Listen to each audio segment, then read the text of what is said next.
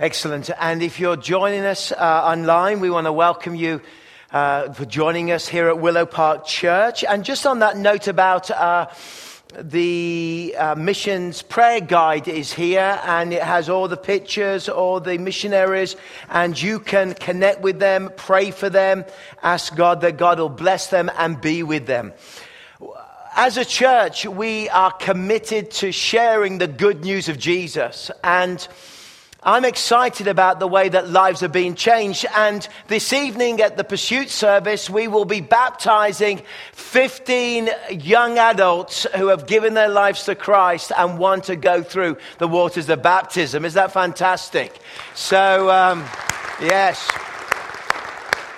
So if you're not doing anything this evening, come and join us there at the service and enjoy the service and meet that congregation as well, and all that God is doing and the way that God is working. Please come and do this. Well, we've been teaching our way through the book of Mark, and it's been really exciting to see the way that God has ministered and spoken to us through the book of Mark. But we're going to move forward and fast forward as we move towards Easter. We wanted to preach a little series out of the book of Mark, but around the cross and around the Easter period. So if you'd like to take your Bibles or look at the screen, and we'll be teaching from Mark chapter 14, verse 22. What I really want to do is, first of all, frame this. This is the Passover. Now, for many of you that may be gathered this morning, you may not understand fully what the Passover is or was at this time. This was a feast, a Jewish feast, and a celebration. Now, we all love feasts, don't we? We all love celebrations. I do. I love to eat and get together with friends, enjoy time together and chat and eat food. And my favorite food is actually in all the world. If you really want to, bless me, I'm not suggesting that you have to do this, by the way, but I love lamb. Now, Canadians, you don't eat a lot of lamb. But there at the Passover, they always have lamb, a lamb shank. Now, I have to say that as I talk about the Passover, I think the one person you need to pray for the most who has to interpret this is Yasmin, because she's going to interpret a lot of Jewish thoughts and ideas. So thank you to Yasmin, yes? And all that she does. I said to her at the beginning of the service, I bet you don't know too much about the Passover words in signing. And she just smiled at me. But I understand that. But the Passover was a defining moment. It goes back 1,000 years before this moment. It goes back to the moment when Israel is in slavery, in bondage. And God liberates his people. So basically, it's a celebration of liberation. It's a defining moment. We understand defining moments. There are great defining moments in modern history. Some sad, some amazing. Canada has many great defining moments, like perhaps a very sad one was the Halifax explosion in 1917, when the world's largest non-atomic explosion took place in the town of Halifax at that time. That was a defining moment, you could say. Another defining moment was later on, I think in 1929, when Canadian scientists discovered insulin that, of course, helped so many people in the world. That was amazing, and it continues to change lives. A defining moment. And, of course, the third defining moment is the day when Tim Hortons became Prime Minister. And these are defining moments. If you're listening online and from another country, that was a joke about Tim Hortons becoming Prime Minister. He was the Governor General. So these are defining moments within our nation, our great nation. And within Israel, the most defining moment was the day when the 10th plague came, after 9 plagues, the sword of God's judgment was moving. His wrath, his judgment was coming on Egypt because Pharaoh would not release God's people to their destiny and to their plan. And it is a celebration, the Passover, of escape, that we escape. And so through the sacrificial moment of killing a lamb, taking that lamb and then the blood of that lamb and putting it on the doorposts. And I know for some of us, this can seem a little bit extreme. And the story basically is this. You either have a dead lamb or you have a dead child in the story. Because God's angel of judgment, of death, was coming over Egypt and was going to bring the final plague on the firstborn. And so they had to take the lamb, and as they took the lamb, they killed it. They then put the blood on the doorposts, which created, by faith, in the substitutional way, they were protected and had a shelter over them. And as this shelter was over them, when the angel of death came, they were not touched in their home because they trusted in the blood of the lamb to protect them on that day. And every one of us, if you are a Christian and if you have experienced salvation, we live under the shelter of God's salvation, the shelter of God's presence, the shelter of God's love, don't we? And so they were able to be rescued, and you know the Exodus story. It's been made into films. It's been talked about, of course, for centuries. And 1,000 years before this moment, then they moved out of Egypt. And as they moved out of Egypt, this was called the Passover. And so every year around the Easter period, they would celebrate the Passover. And the Passover, of course, is when family gather and they have food, and there are key foods that are available, and they eat together and they remember all the mercies of God. And within it, there are 4 cups of wine. And so you take the first cup, and this is the cup to celebrate the fact that God rescued us from Egypt. The second cup is then raised to celebrate the fact that we were once slaves, but now we are free. The third cup is raised to celebrate the fact that God is a redeeming God, and they were redeemed by the mighty power of their God. So there's a lot of raising of cups here. I like it already. And then there is the fourth cup that says we have a renewed relationship with God, and that God is with us. We are his people, and we have this relationship with him. So this is the celebration. And on the table there was lamb, there was, or is indeed, unleavened bread. There are herbs and bitter herbs.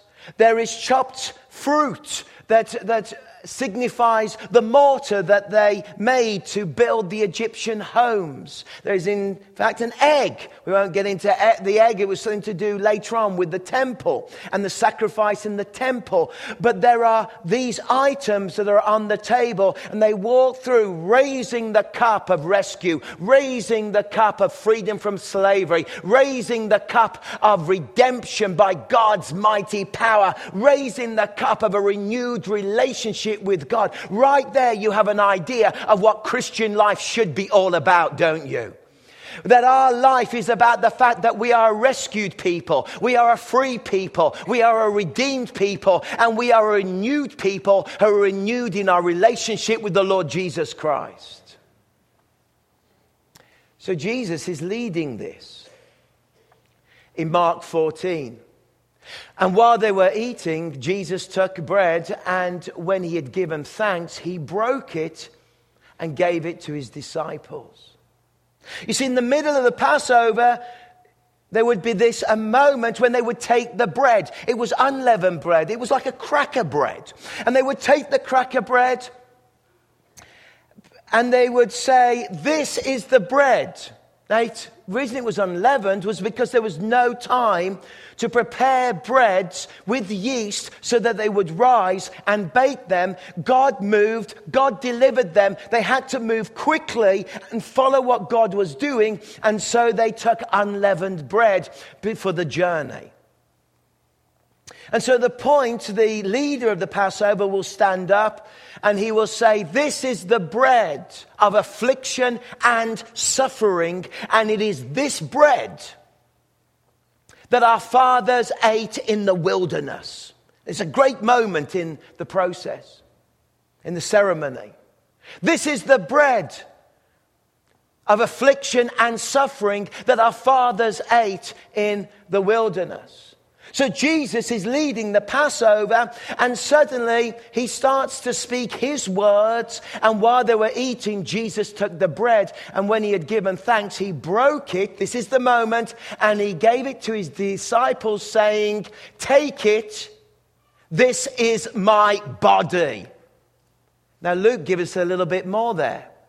Take it, this is my body. Hang about. And he took the bread, gave thanks, and broke it and gave it to them, saying, this is my body given for you. Do this in remembrance of me. Whoa, hang about.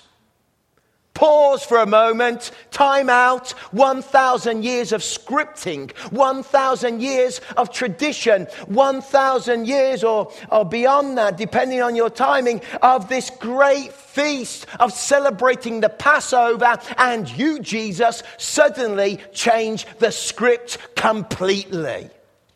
Why?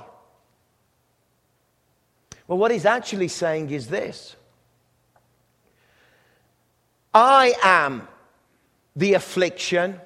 I am the one that is going to suffer. I am the one that is going to die. And I am the ultimate exodus that will lead humanity out of the bondage of slavery, that will rescue humanity from the darkness of sin. I am the one who is present. I am the bread of the world, and I will be broken, and I will be afflicted, and I will suffer, and I will lead you in the greatest exodus that the world has ever seen. I have come to free humanity. He's changed it. And suddenly there's a hush. If you go back to Mark 14, and he broke it and he gave it to his disciples, saying, take it, this is my body. Then he took a cup, and when he had given thanks, he gave it to them, and they all drank from it. This is my blood of the covenant, which is poured out for me. He said to them, truly I tell you, I will not drink again from the fruit of the vine until the day when I drink it anew in the kingdom of God. Have you ever wondered about this verse? Truly, I will not eat and drink again until I am in the kingdom of God. Now we may read that and we may think, well, it means that from this moment on, he's going to go to the Garden of Gethsemane and there's not going to be any food. He's going to go to see the Sanhedrin and the high priest and there's not going to be any food there. He's going to go, basically there's not a vending machine on the journey. And he's not going to be able to eat. No. You see, this very statement is an ancient statement of intent. It's like an oath. It is a covenant statement that was used in the ancient world to say, I will not eat or drink until I complete the task. And I swear before God, and I swear before man, and I swear that I will fulfill and gain this moment, and I will complete the task with determination, because God has commissioned me to do it. See, in the Old Testament, again, we know there are moments like this when they would take an animal, and again, a little gruesome. They would cut the animal in half and the blood would flow. They would mark it with the blood. They would walk through the animals and they would say, I commit to this task and nothing is going to stop me. I guess in a negative term, it's like a vow to a mafia godfather that you say you will complete the task. At this moment, I should do an Italian accent. But every accent I do just sounds English. So, but I will, in that Mexican way, I won't even go there. I will gain my revenge. I will not sleep. I will not eat until I fulfill and gain vengeance for my family. I will do this. It is an oath. But here it is an oath. In fact, in Acts, there were some Orthodox Jews that did this very vow, and they said they would not eat or drink until they'd killed the Apostle Paul. They made exactly the same vow. But the King of Kings and the Lord of Lords is making this vow and he's saying, I'm not going to back off. I'm going to keep going. I'm going to do what God has told me to do, and I make this oath. I'm so committed to this task. I will not back off because what I am doing is so important. I'm not going to eat and drink until I am in the glory of heaven and I have completed the task that God has given me. That's how much Jesus loves you. That he's so intent on rescuing humanity that he will not stop until he rescues us. He will not eat. He will not drink. He will not back off. He will not look away. He will not stop the race. He will keep pushing forward. He will rescue people because the greatest exodus for the whole of humanity depends upon the work that he is about to do. That's how much God loves you and I. And what is he really saying? He's really saying, I'm going to do this task and go so far to the point where you are going to be embraced by the Father's arms. Where every one of us can be in a place to know that the Father will embrace us, that the Father will help us, that the Father is with us. That you and I, he will go to the kingdom for that great day of the kingdom. Of course, the great day is the feast. Matthew 8 talks about this. When there'll come a day, there'll be the great feast of the Lamb, when all those who are washed in his blood, that means all those that have trusted in him and that believe in him, will gather and they will celebrate because of his kingdom, and we will be rescued and will be invited to the greatest banquet you have ever been to. It is the banquet to celebrate the deliverance and the exodus of the human race. And we will celebrate with the Lord God Almighty and Jesus Christ, the Lamb that was slain. Are you going to that banquet? I'm going to be there. Thank you. Brian's going to be there. We're going. We've got our tickets, if you like. We're going to the banquet.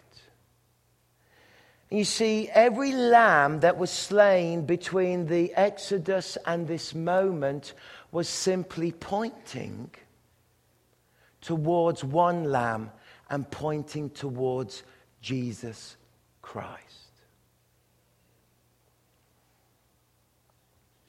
Have you noticed this text?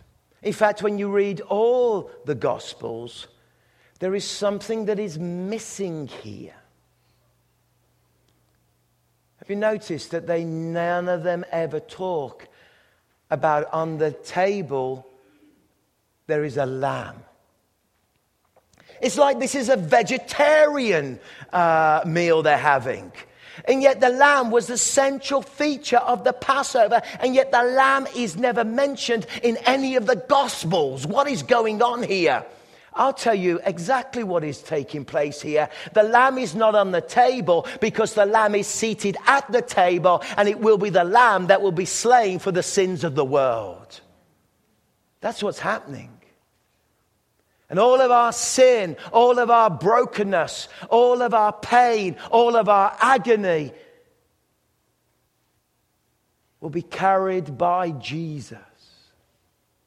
It's amazing, isn't it? Such detail in Scripture, such nuances that we can miss. And yet it tells us one message, that you and I are sought by God and we are loved by God. And that He is there to rescue us. In the National Geographic, there was an article about a forest fire. We're familiar with forest fires in our region, of course. 2003 and so on. And we have stories of forest fires. But in Yosemite Park, there was a massive forest fire, and National Geographic, they did articles about it and the effects of it in large areas, what happens when they're burnt and so on. And the ranger started to tell a little story. He said, after the forest fire, I walked up into the devastated area. It was horrible, absolutely horrible. Trees ravished by fire. And as I was walking along, I could see the devastation and the hopelessness and the smell and the effects of this devastating forest fire. And I noticed an interesting shape. It was of obviously a bird, quite a large bird, like a pheasant or something of that nature. I looked at it, I could see that it was completely dead and burnt out. It looked like a charcoal shape of a bird. And it repulsed me, he said, for a moment. I looked at this, and I walked over and I kicked it. And as I kicked it, it disintegrated. And then to my amazement, from underneath the charcoal wing ran 3 little chicks that had been protected by the mother from the ravaging of the fire. That's what Jesus did. Do you remember that verse in Matthew? It talks about, oh, Jerusalem, Jerusalem, oh, I weep for you as a hen covers the chicks. When Christ died upon the cross, when He became the Passover lamb, when His blood is put on the very basis of our souls and our hearts, the angel of death now passes over with no power, if you like, and we have been protected by the work of the cross and by the judgment of God, and we are free because He endured the force and the fire of the crucifixion, and we are a forgiven people. We are a loved people. We are a people that are out of slavery. We are renewed. We are rescued, we are freed, and we are redeemed by His mighty power. Raise the third glass up and declare it, I am redeemed. See, the third glass, if you like, the mug of wine, is the communion we use as Christians. We have one glass or one cup, and this one cup is communion. And we raise it and we say, I have been redeemed by the mighty power of God. Oh. Now that gets an old preacher like me excited. Because there was a time when I was lost, but now I'm found. There's a time when I was a slave and I was under the taskmaster of this world's values and its nonsense and its addiction and its weakness and its lies. And I came into a new kingdom of light. You and I. Notice in this verse. So we have the blood of Jesus, the covenant, which is poured out for many, and it's poured out for you and I, and it's that mark. And truly I tell you, I will not drink again from the fruit of the vine until the day when I drink anew in the kingdom of God.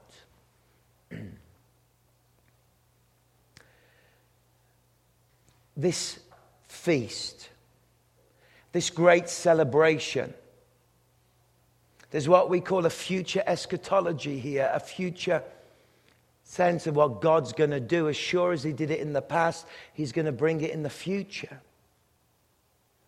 And what he's actually talking about is this great feast that is laid out. And I don't know if you've ever been to a feast. I love feasts. I actually really love food. I really love food. I love chicken wings and pizzas, all the things that I'm supposed to be running the Vancouver Marathon. And I'm thinking, I weighed myself this morning after this weekend. I was like, I had too many chicken wings this weekend. But, I've been preaching a lot.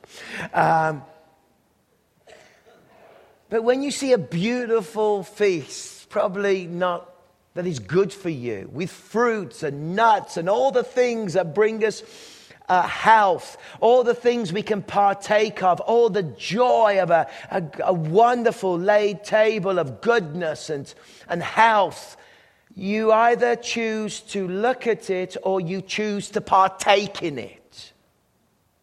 See, Jesus says, I'm the feast. I'm the bread. I'm the wine. And so you can either look at it or you can partake in it. And by partaking it, you enter into that relationship with me. It's a glorious relationship. And we have so many, what I would describe as unhealthy Christians who lack the vitamins and are malnourished, if you like, in their faith because they're not partaking of the richness of the feast of a relationship with the living God. And the more you are with him and, as it were, enjoy the feast of that relationship with God the Father, God the Son, God the Holy Spirit, how that brings us life. So the challenge at the table is, how is your relationship with Jesus? Are you feasting in that relationship? Are you feasting in that intimacy, in that closeness? You see, we are bound to each other as Christians. We're not bound because of our common education, because in this room alone, there are those of us who have certain education, those of us who have other educations. We're not bound by our common politics in this room, because what I've discovered is there is different politics in church life. So don't crack jokes about politicians, Pastor Phil. But it's so easy to, particularly when we have such a good-looking Prime Minister. And, but I keep away from that. Common politics. We're not bound by a common politics. We're not bound by a common ethnicity. We are different. We are diverse. We come from all over the world in this church.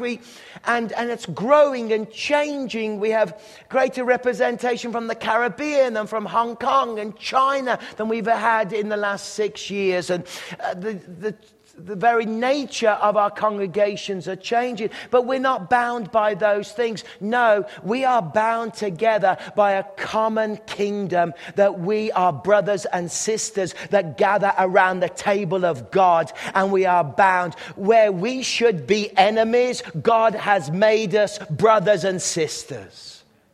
And the table is open.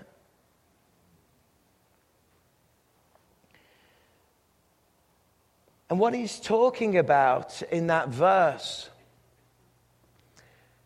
I have a sense of a new, drink it anew in the kingdom of God. I have that idea that he's thinking of Psalm 96. And in Psalm 96, it talks about, and all the trees of the forest will sing for joy, and they will sing before the Lord, and He comes. He comes to judge the earth. But notice when the Lord returns, trees are going to start to sing. Now, we think we have a pretty beautiful world we live in at the moment, agreed?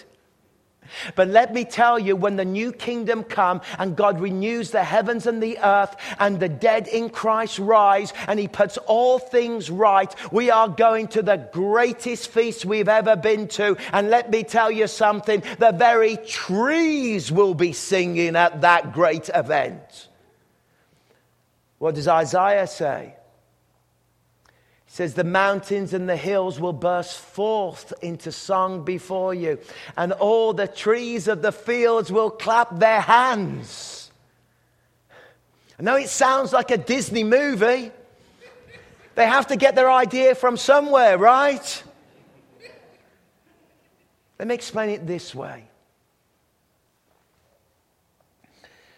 We're all getting ready to plant our gardens, no doubt.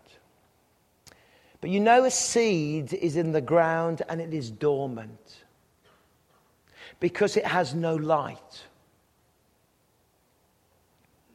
It has no light. But even after years, in fact, with some seeds, even after decades, they can be dormant, but you can bring them out and place them in the sunlight and they burst into life. And where it was just soil and a seed, it now becomes a glorious plant. Our world is like a seed that is just a shadow of what it should be. But there comes a day, there will come a day when the Son of God will return for the great feast, and this dormant seed of our fallen shadow world will be put in the sunlight before the living God, and the very trees will sing out and clap their hands. What is it saying? It's saying that what you're experiencing now is nothing compared to what you're going to experience at the feast. It's nothing compared. This is a foretaste of the feast that is coming. A feast that you'll walk towards and will be seated at. A feast where the mountains and the hills will rejoice and the very stones will cry out. A land that we've never imagined. A feast. When I was about 15 years old, there was a man that traveled around, I guess, the world with a testimony.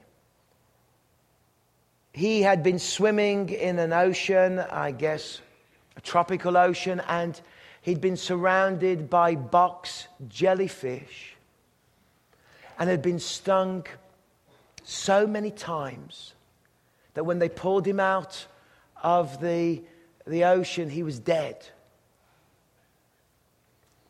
But he actually experienced a miracle and they brought him back to life. Amazing that he survived such attack from box jellyfish. And I remember listening to this as a new Christian, a teenager. And he'd speak at events and conferences, and you can actually find the story online. Michelle told me she hadn't heard the story for 20 years until I mentioned it last night. But the one thing I remember about the story is this. It's funny how things click in your brain when you're 15, 16. He said that the story was about when he was dead, he found himself in the presence of the Lord. And he was walking along a meadow, and he found himself for a moment in the presence of the Lord, which was remarkable, changed his whole life. But as he stepped on the grass, as he stepped on that beautiful green turf, that grass, he said it was as if every time I took a step, it was like there was a choir of music coming from the very ground itself. That's the feast. That's the feast you're going to. Where you walk on the ground and the very soil and green itself sings with joy. And this is the foretaste. Aren't you excited to take communion now? Because we're going to raise the third cup and declare he has redeemed us by his mighty power. And you may not be a Christian, and you may love to become a Christian and enter the feast. Have you noticed that Jesus didn't celebrate the Passover with family? It was always family. Mary, his brothers and all of them. It was the disciples that were present. That's because we're in a new family. And everybody is welcome. Welcome to eat and to drink.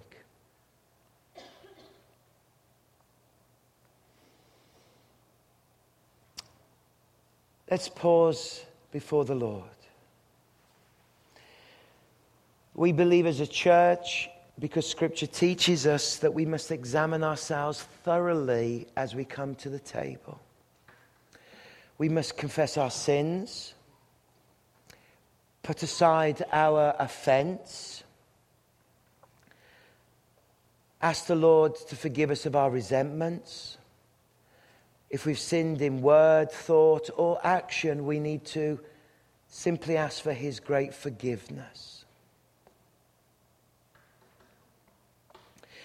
And by this, it brings life to us. It brings health to us as Christians to keep a healthy rhythm of confession. In fact, it says if you don't examine yourself thoroughly with your attitudes and heart, then some of you are even sick and ill because you have not examined yourself thoroughly before the table. So take a moment and examine.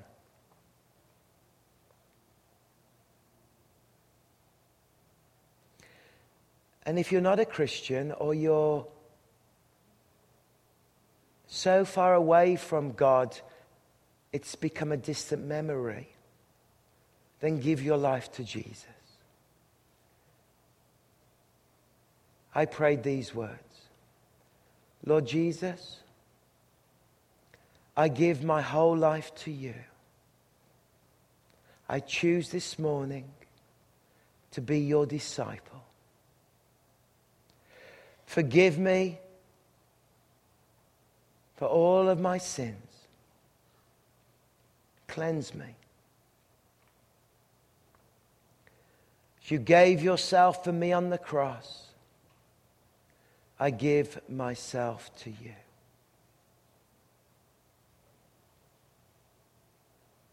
Amen.